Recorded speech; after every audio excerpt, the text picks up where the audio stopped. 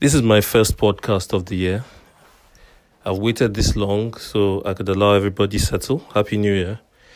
And I could also settle. We have a few pressing projects that we are trying to ensure we start the year positively with.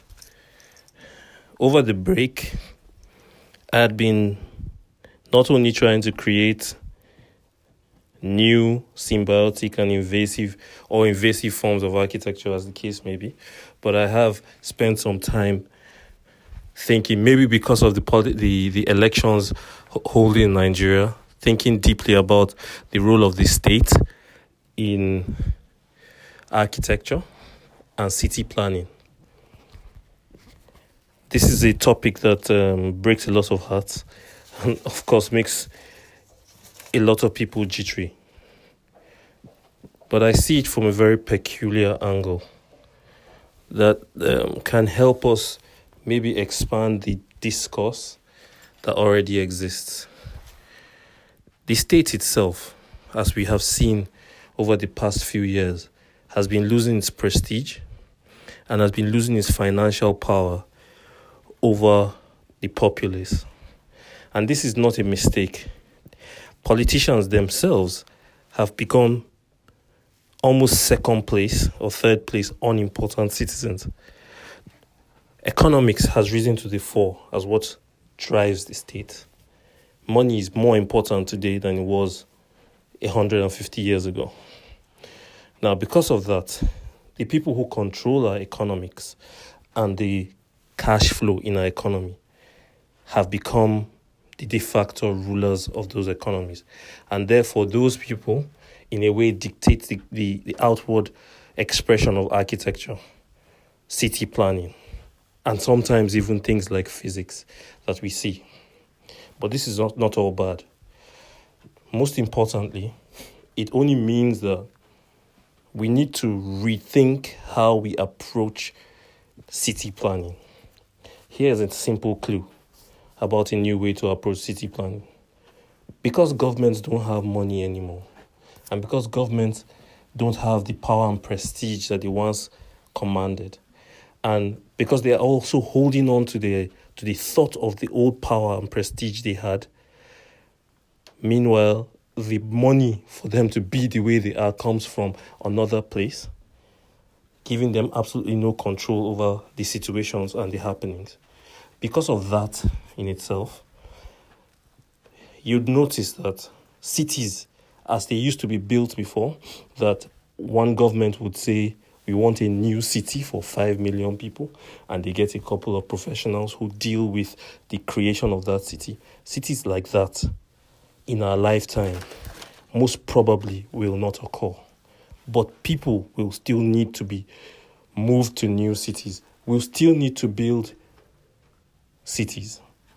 The world is increasing at an alarming pace. We're at about 7.5 billion. Lagos, our city, is about 20-something million, or almost 20-something million.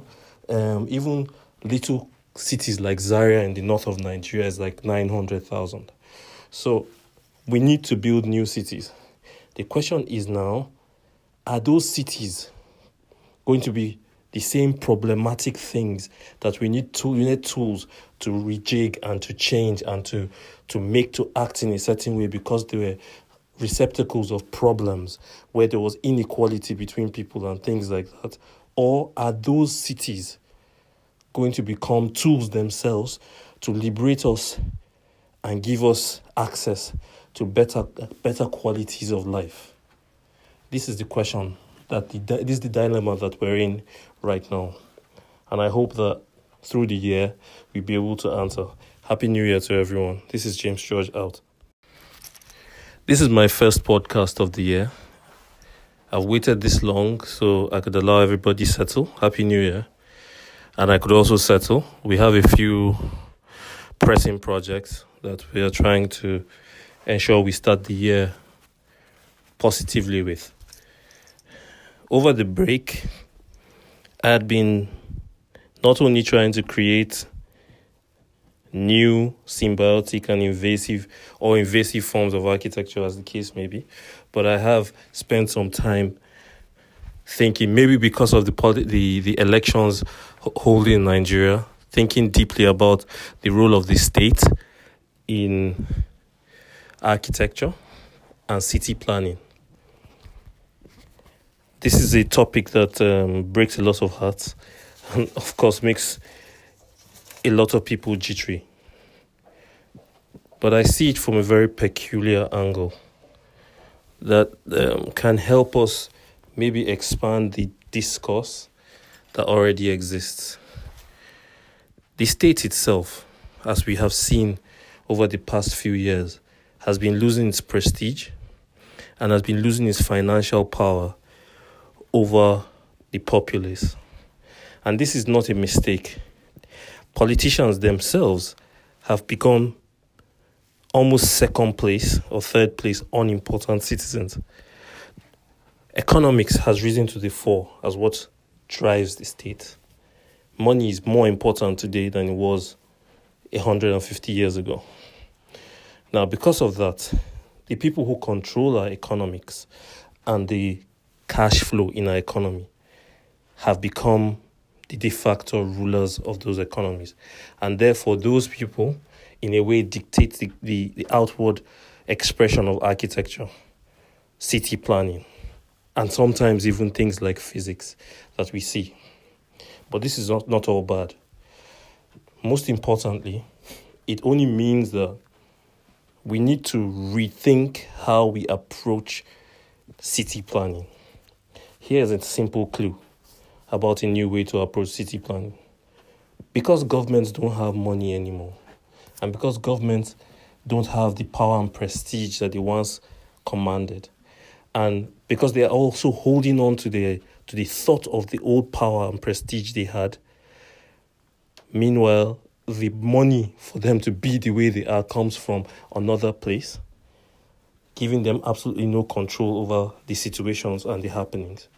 Because of that in itself, you'd notice that cities, as they used to be built before, that one government would say, we want a new city for 5 million people, and they get a couple of professionals who deal with the creation of that city. Cities like that, in our lifetime, most probably will not occur.